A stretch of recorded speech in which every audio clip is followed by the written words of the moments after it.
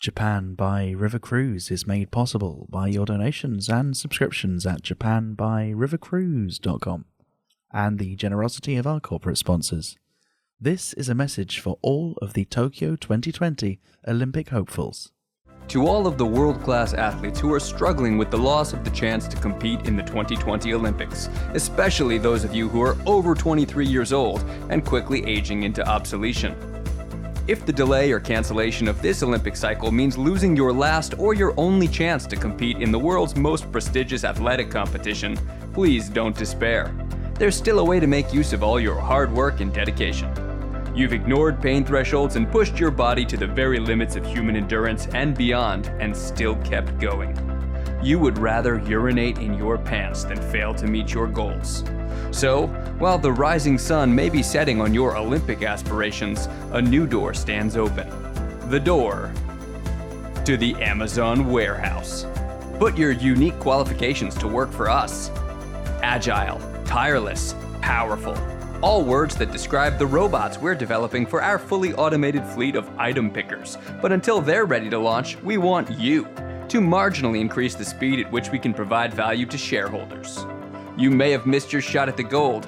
Don't miss your chance at this prime opportunity. Amazon, we make the world worse.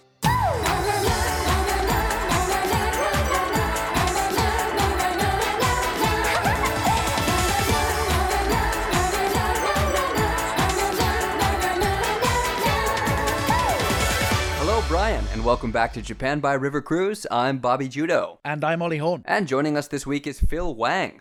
Phil is a Malaysian-British comedian living in London who has toured his stand-up internationally, including twice to Japan. His TV credits include Dave's Taskmaster, BBC's Live at the Apollo, and Channel 5's Cotswold River Cruises from Hell. Phil, thanks for joining us. Thanks for having me. Yes, I cut my teeth on the Kinabatangan River tour in Malaysia as a kid. I was head of onboard snacks. So right up front, quick disclaimer, although we are honestly pretty distraught over the escalations of police and military violence against the peaceful protests in the US and the speed at which the country seems to be turning into a fascist dictatorship, we believe that you largely share our perspective and concerns and are already listening to voices that are more informed and more qualified than the two of us. Yes, and now people are listening. Now's not the time to just educate yourself, but do something. And I think anyone who's had the privilege of experiencing life in a country and culture that's not their own is uniquely positioned to be an ally. So please remember, you have a huge amount of agency, so use it. Talk to people, engage in local politics, write to your elected officials, hold those in power accountable, give money to people who are on the front line of this movement. You may have noticed that last week we started offering those who buy us a coffee some extra bits, including getting the episode early, bonus unreleased chat, blah, blah, blah. Genuinely thank you to everyone who's already signed up as a member. We hope you don't mind if we put out the extras for free again this week and ask those who haven't yet bought a membership but were thinking about it to spend that money elsewhere. Yes, please consider giving what you can to organizations like Black Lives Matter, the NAACP Legal Defense Fund, and the official George Floyd Memorial Fund in the U.S., also, there's Runnymede Trust or the Stephen Lawrence Charitable Trust in the UK. Links will be in the show info. All that said, if you are listening to this anyway, we can only assume that it's because you enjoy what we do on a weekly basis and might just be hoping for something lighthearted amongst all of the protests, discrimination, and police brutality, while in the middle of an actual global health pandemic, and not forgetting the climate change emergency. So, on this week's show, a peeping Tom gets caught with stolen schoolgirl uniforms and women's undergarments numbering in the thousands. Also, hundreds protest racial profiling and police brutality in Shibuya. Plus, Ollie's got your weekly River Cruise recommendation. Ollie? Yes, this week's recommendation is the American-themed Stars and Stripes River Cruise in Tokyo. We're recommending them not for their cruise, but for their significant role in ending centuries of oppression by changing the profile photo of their Facebook page to a black square. So, well done them. And the Japanese government attempts to cheer a COVID-weary populace by having the Blue Impulse fighter jets roar over Tokyo and by coordinating surprise fireworks displays nationwide. We'll look into the preparations for the next morale-boosting measure, painting Gambare on the side of some riverboats and telling the captains to stand on the prow and yell, "Fighto!" But first, Soap Talk.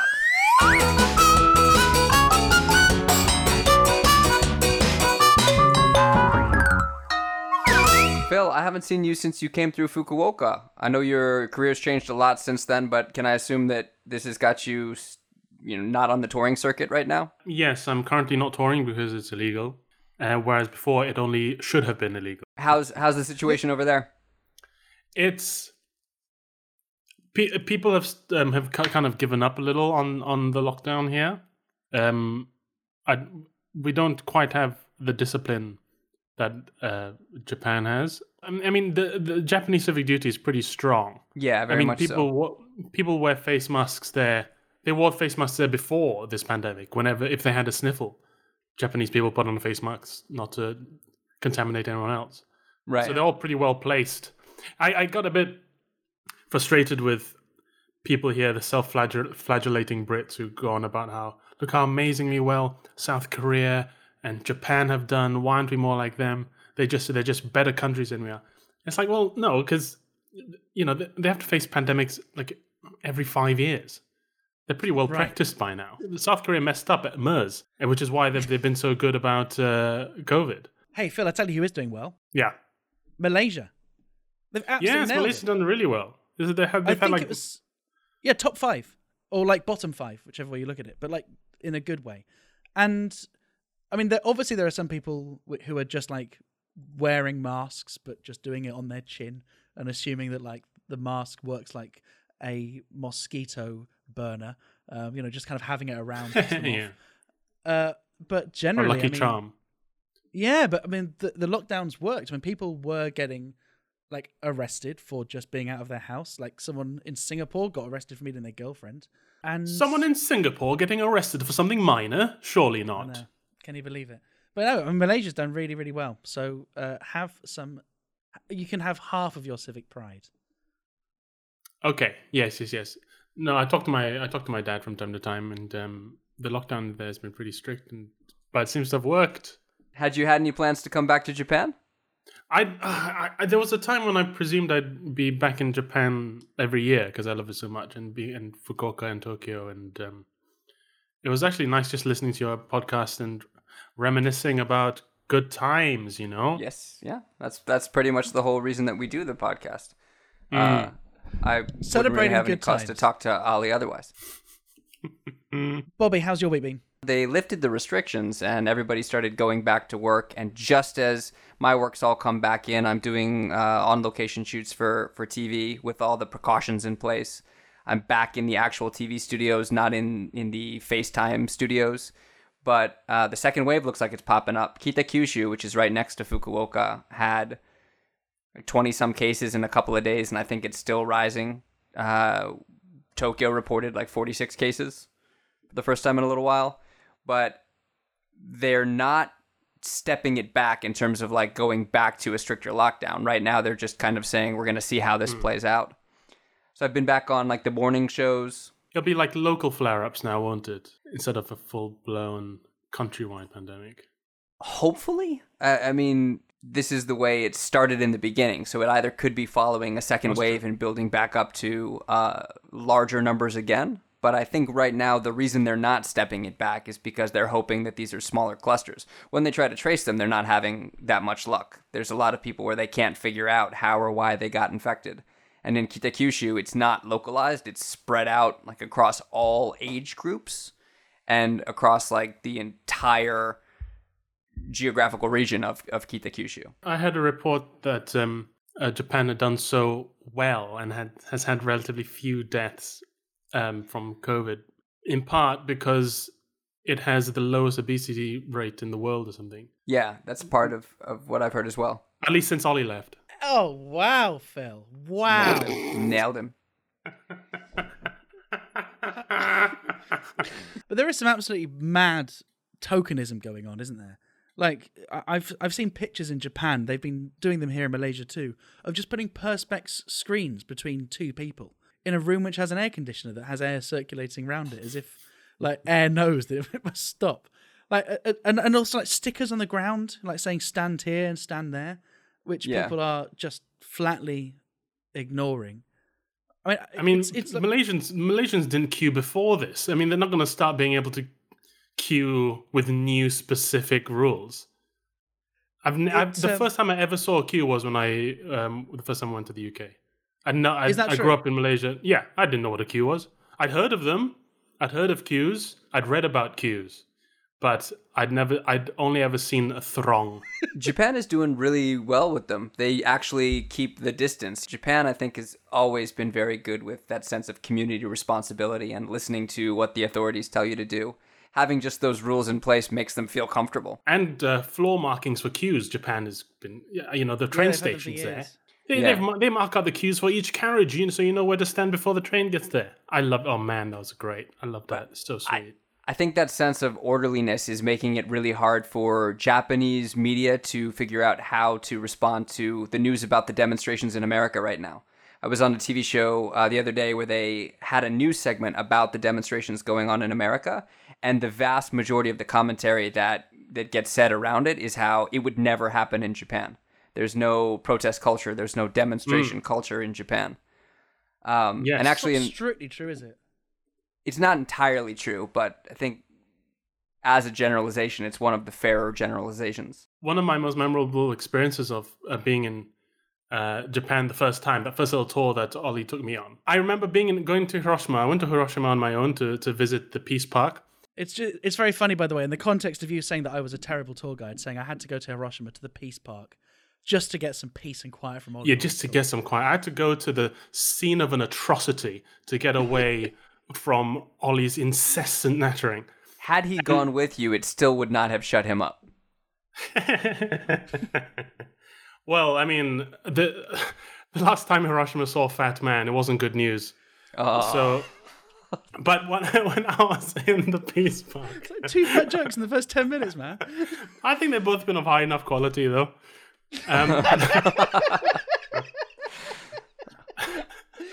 But while I was in the Peace Park, from time to time, the silence would be broken by this huge black bus with loudspeakers over the top, shouting about American imperialism. And I think they just I think it's like a far right nationalist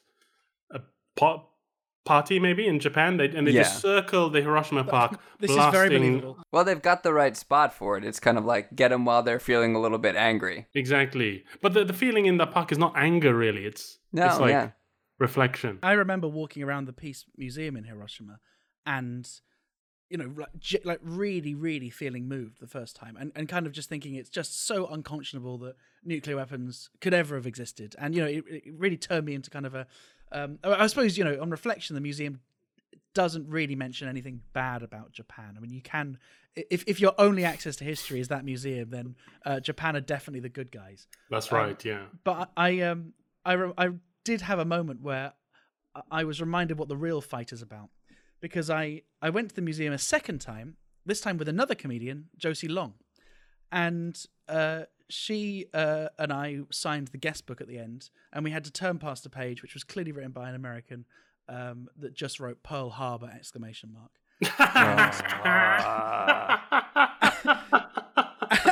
so I was like, oh yeah, that's the real fight. That's the immediate concern. We'll deal with that first. That's funny. Bobby, do we have any mail this week? Yes, we've got a message from a Brian. This Brian's name is Tim. He says, "Hi, your podcast is compromising my treadmill run. I like to pound it for 30 minutes, and your earlier podcasts would give me those 30 minutes.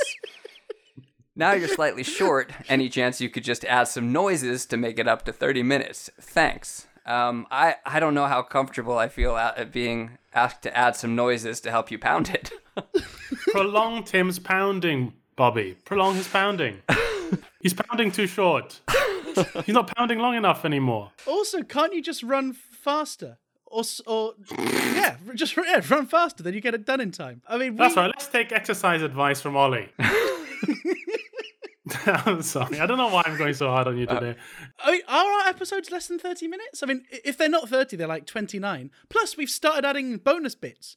So, Tim, who I do think is a member, because I think Tim was one of the early people who just donated, so we just threw him into the monthly thing. So actually, Tim is now financially meaningless to us. We will never get more money for Tim. He has lifelong membership. So I'm happy to be rude. Tim, go fuck yourself.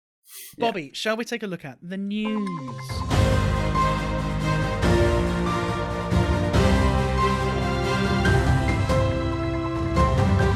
In stories that absolutely don't typify what foreigners think Japan news is about, police have recovered 2,700 stolen items of underwear and schoolgirls' uniform from a 54-year-old man's house in Okayama. Yeah, 54, not 58. If he was 58, there would be another 2,000. The photograph which accompanies the article on the Sankei, which we will link in the description, shows kind of blue tarpaulin, right, like if you're going camping, and all of these bras very delicately laid, kind of one by one. I mean, to be honest, it just looks like the contents of a normal Japanese vending machine. I don't see what all the hoo-ha's about. Someone on Twitter pointed out that not only can you see these bras in the foreground, but there's just bags and bags and bags of bras behind, as if the police had started to lay all these bras out and gone, oh, fuck it, that's enough. It's clearly enough to prove. We don't have to lay them all out, do we? It looks like they've attempted social distancing with underwear. That's right. I feel bad. They are going to have to eventually go through all of those bags. There's no way they're not going to, cross all their T's and dot all their I's with this one. Have to. Oh, they have to go through all those bars. Well, how? Oh, God, that must be horrible. For evidence, let's check the ones which smell the nicest. But I have a suspicion that if this man is as prolific as it seems, I reckon the majority of these bras will never have been worn by an actual person. And the reason I can say this with a certain degree of certainty is I had a friend at university who was regularly getting her underwear stolen from her balcony. And so she would buy cheap underwear to put up as a decoy because she just couldn't stop her underwear being stolen. The police wanted basically nothing to do with it. I mean, they listened and they said, "Yeah, this is a problem." But and were you disappointed when she started doing that? No, I was delighted because it meant that I could encourage her to buy ones in my size. How does that work? Putting them up as a decoy, like you put them up with your also regular underwear. Like how does, or do you hang your real underwear somewhere else and just put the decoy out to be stolen? She hasn't really solved her original problem, has she? She still needs somewhere to dry her real underwear. No, actually, exactly. Without having probed, what I should have done is challenge her on the fact that now twice the amount of underwear is being stolen. Both the actual underwear. She's just basically created an absolute bounty for this guy. Or was the idea, was she treating this pervert as like a boa constrictor or a lion and filling him up with bras and underpants she didn't want, so that he was sated and full and wouldn't need to feed again for a while? But Phil, if you're correct, then surely you stop at 2,700. Like you'd stop at a nice round number like 2,000 and go, maybe another 500, then I'm happy. This guy, imagine the state of this guy's apartment. I'm not suspecting this guy lives in a mansion with a closet for all these bras. This is Marie Kondo's worst nightmare, where she goes in and he's just surrounded by bras. Right? Bras here, there, and everywhere. And her going, right, you've got to remove what doesn't spark joy. And he's like, I'm literally taking these to spark joy. So there is one more story that we ought to take a look at before we wrap up, which is the violence against the Kurdish individual by the police in Ebisu and the subsequent protests which followed. Yeah, there were hundreds of protesters protesting police brutality and discrimination against foreigners, racial profiling in Shibuya last Saturday. I saw some tweets about it in the West, actually. I was surprised to see it making the American Twitter sphere. And part of it was because they just saw that there was a protest against police brutality, and a lot of the protesters in the West initially assumed that it was just a protest in solidarity with the protests against the racial injustice. Are you sure it wasn't Americans accusing Japan of cultural appropriation? It's like, hey, that's our thing. Police brutality is an American thing. Phil, have you seen this video? Yeah, it's a Kurdish guy being sort of manhandled against his car in the middle of a road in Tokyo. Yeah, by two police officers, and then one of the police officers catches the Kurdish man's friend who's filming them and walks over and grabs the camera. Yeah, which is always telling, I think. So it seems like it wasn't even a traffic violation stop. It seems like it was they saw a Kurdish man, they saw a foreigner driving and wanted to search the car. And so he speaks Japanese, he's been here a long time, and was protesting, was saying, I didn't make a traffic violation, there's no cause to search the car. And they pulled him out, and even though he didn't seem to be resisting or trying to get away, just verbally disagreeing with them in Japanese, they got progressively more and more aggressive. And they had absolutely no right to search his car. They had no reasonable suspicion of anything. Are the reasonable suspicion laws the same in Japan as they are in the West, Ollie? So this isn't. Is this an opportunity for me to use my jingle? No, it's not. It's not because copyright I don't know. law. Yeah. It's not copyright law, and I don't know enough about criminal law. But Japanese people do need a warrant to search you. They need a warrant to search your property. They need probable cause? No, they need a warrant. They can't just search. So the video went viral online. I guess the police were not successful in getting it deleted, but the video went viral, and it spawned these protests on Saturday where the Kurdish man himself came out and was kind of leading the protest and was interviewed on the news. And he said he did make comparisons. He said this is exactly like what American police officers do. And the protesters denounced the death of George Floyd. But I think a lot of people in the West saw it and assumed it might have just been in solidarity and did not get the sense that this was also a problem in Japan.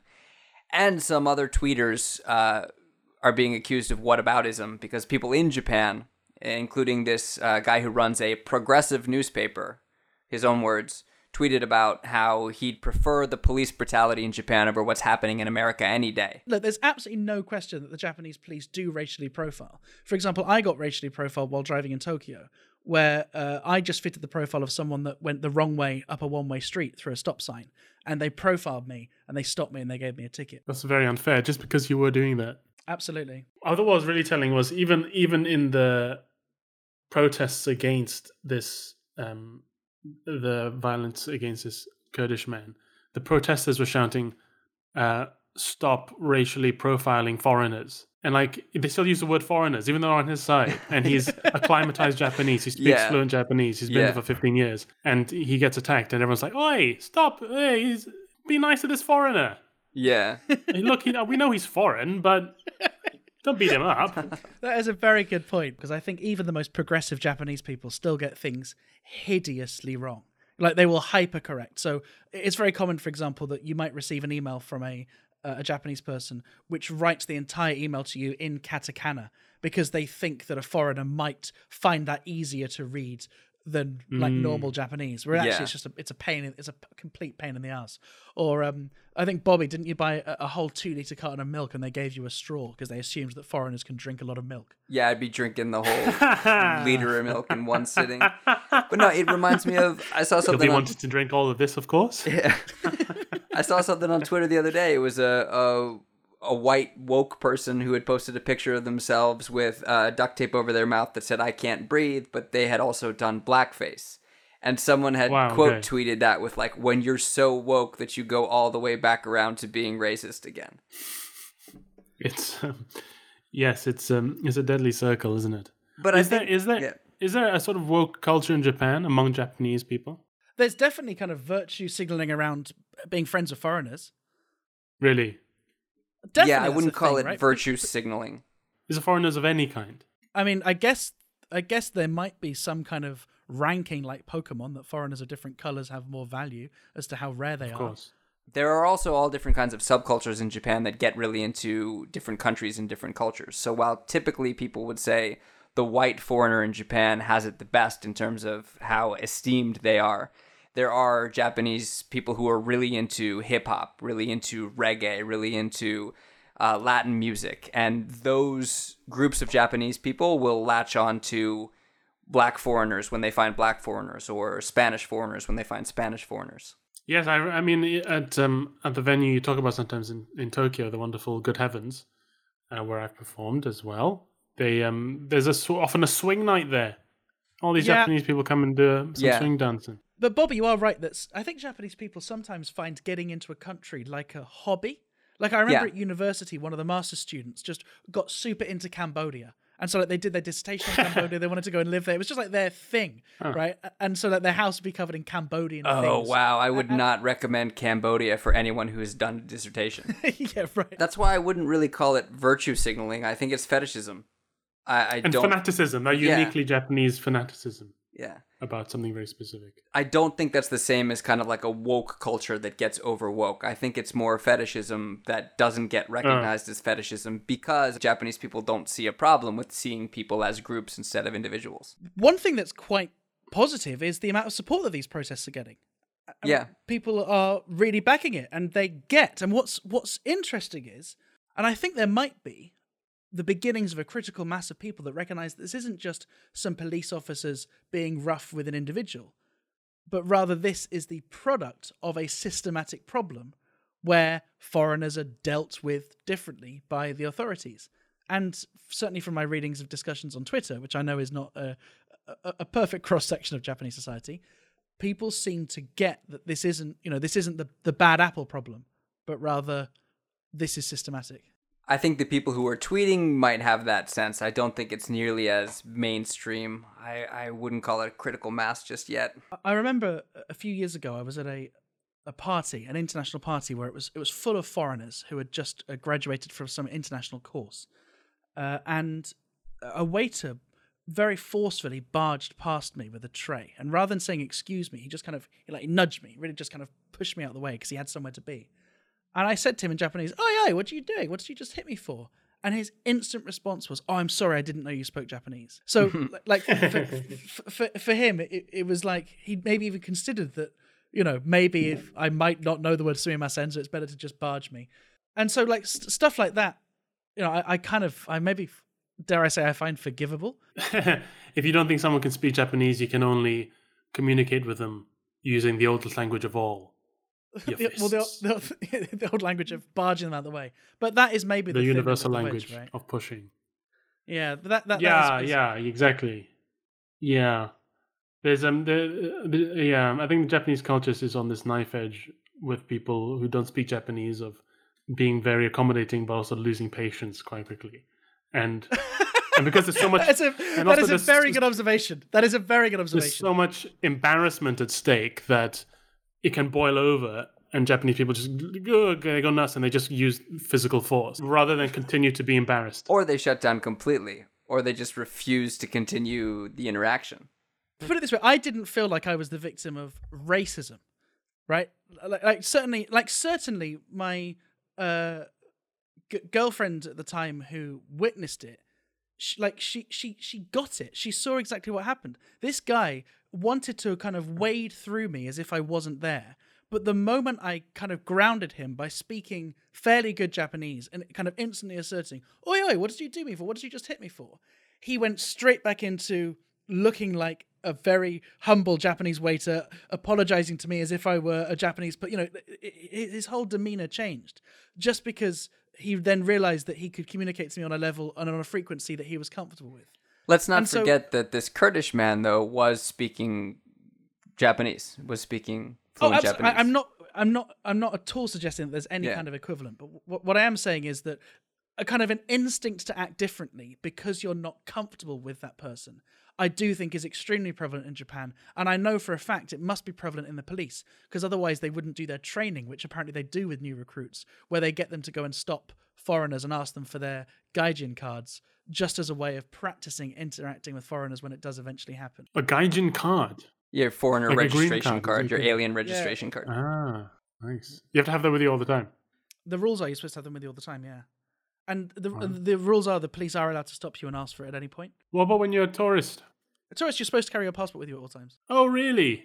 I wonder if we did that. Just to go back to this tweet that went out where somebody was saying, "I'd take the police brutality in Japan over what's happening in America any day." I do think you can see how you can understand that sentiment, because what they're really saying is that America is the same but so much worse. I did find a way in which America and Japan are exactly the same, though, and that was in the comment section of this article, where the majority of people are writing, "If you don't like it, go back to where you came from." As if this is a quintessentially Japanese thing. Yeah. We need to protect this culture. If you don't like conflict, go back to Turkey, Kurdish guy.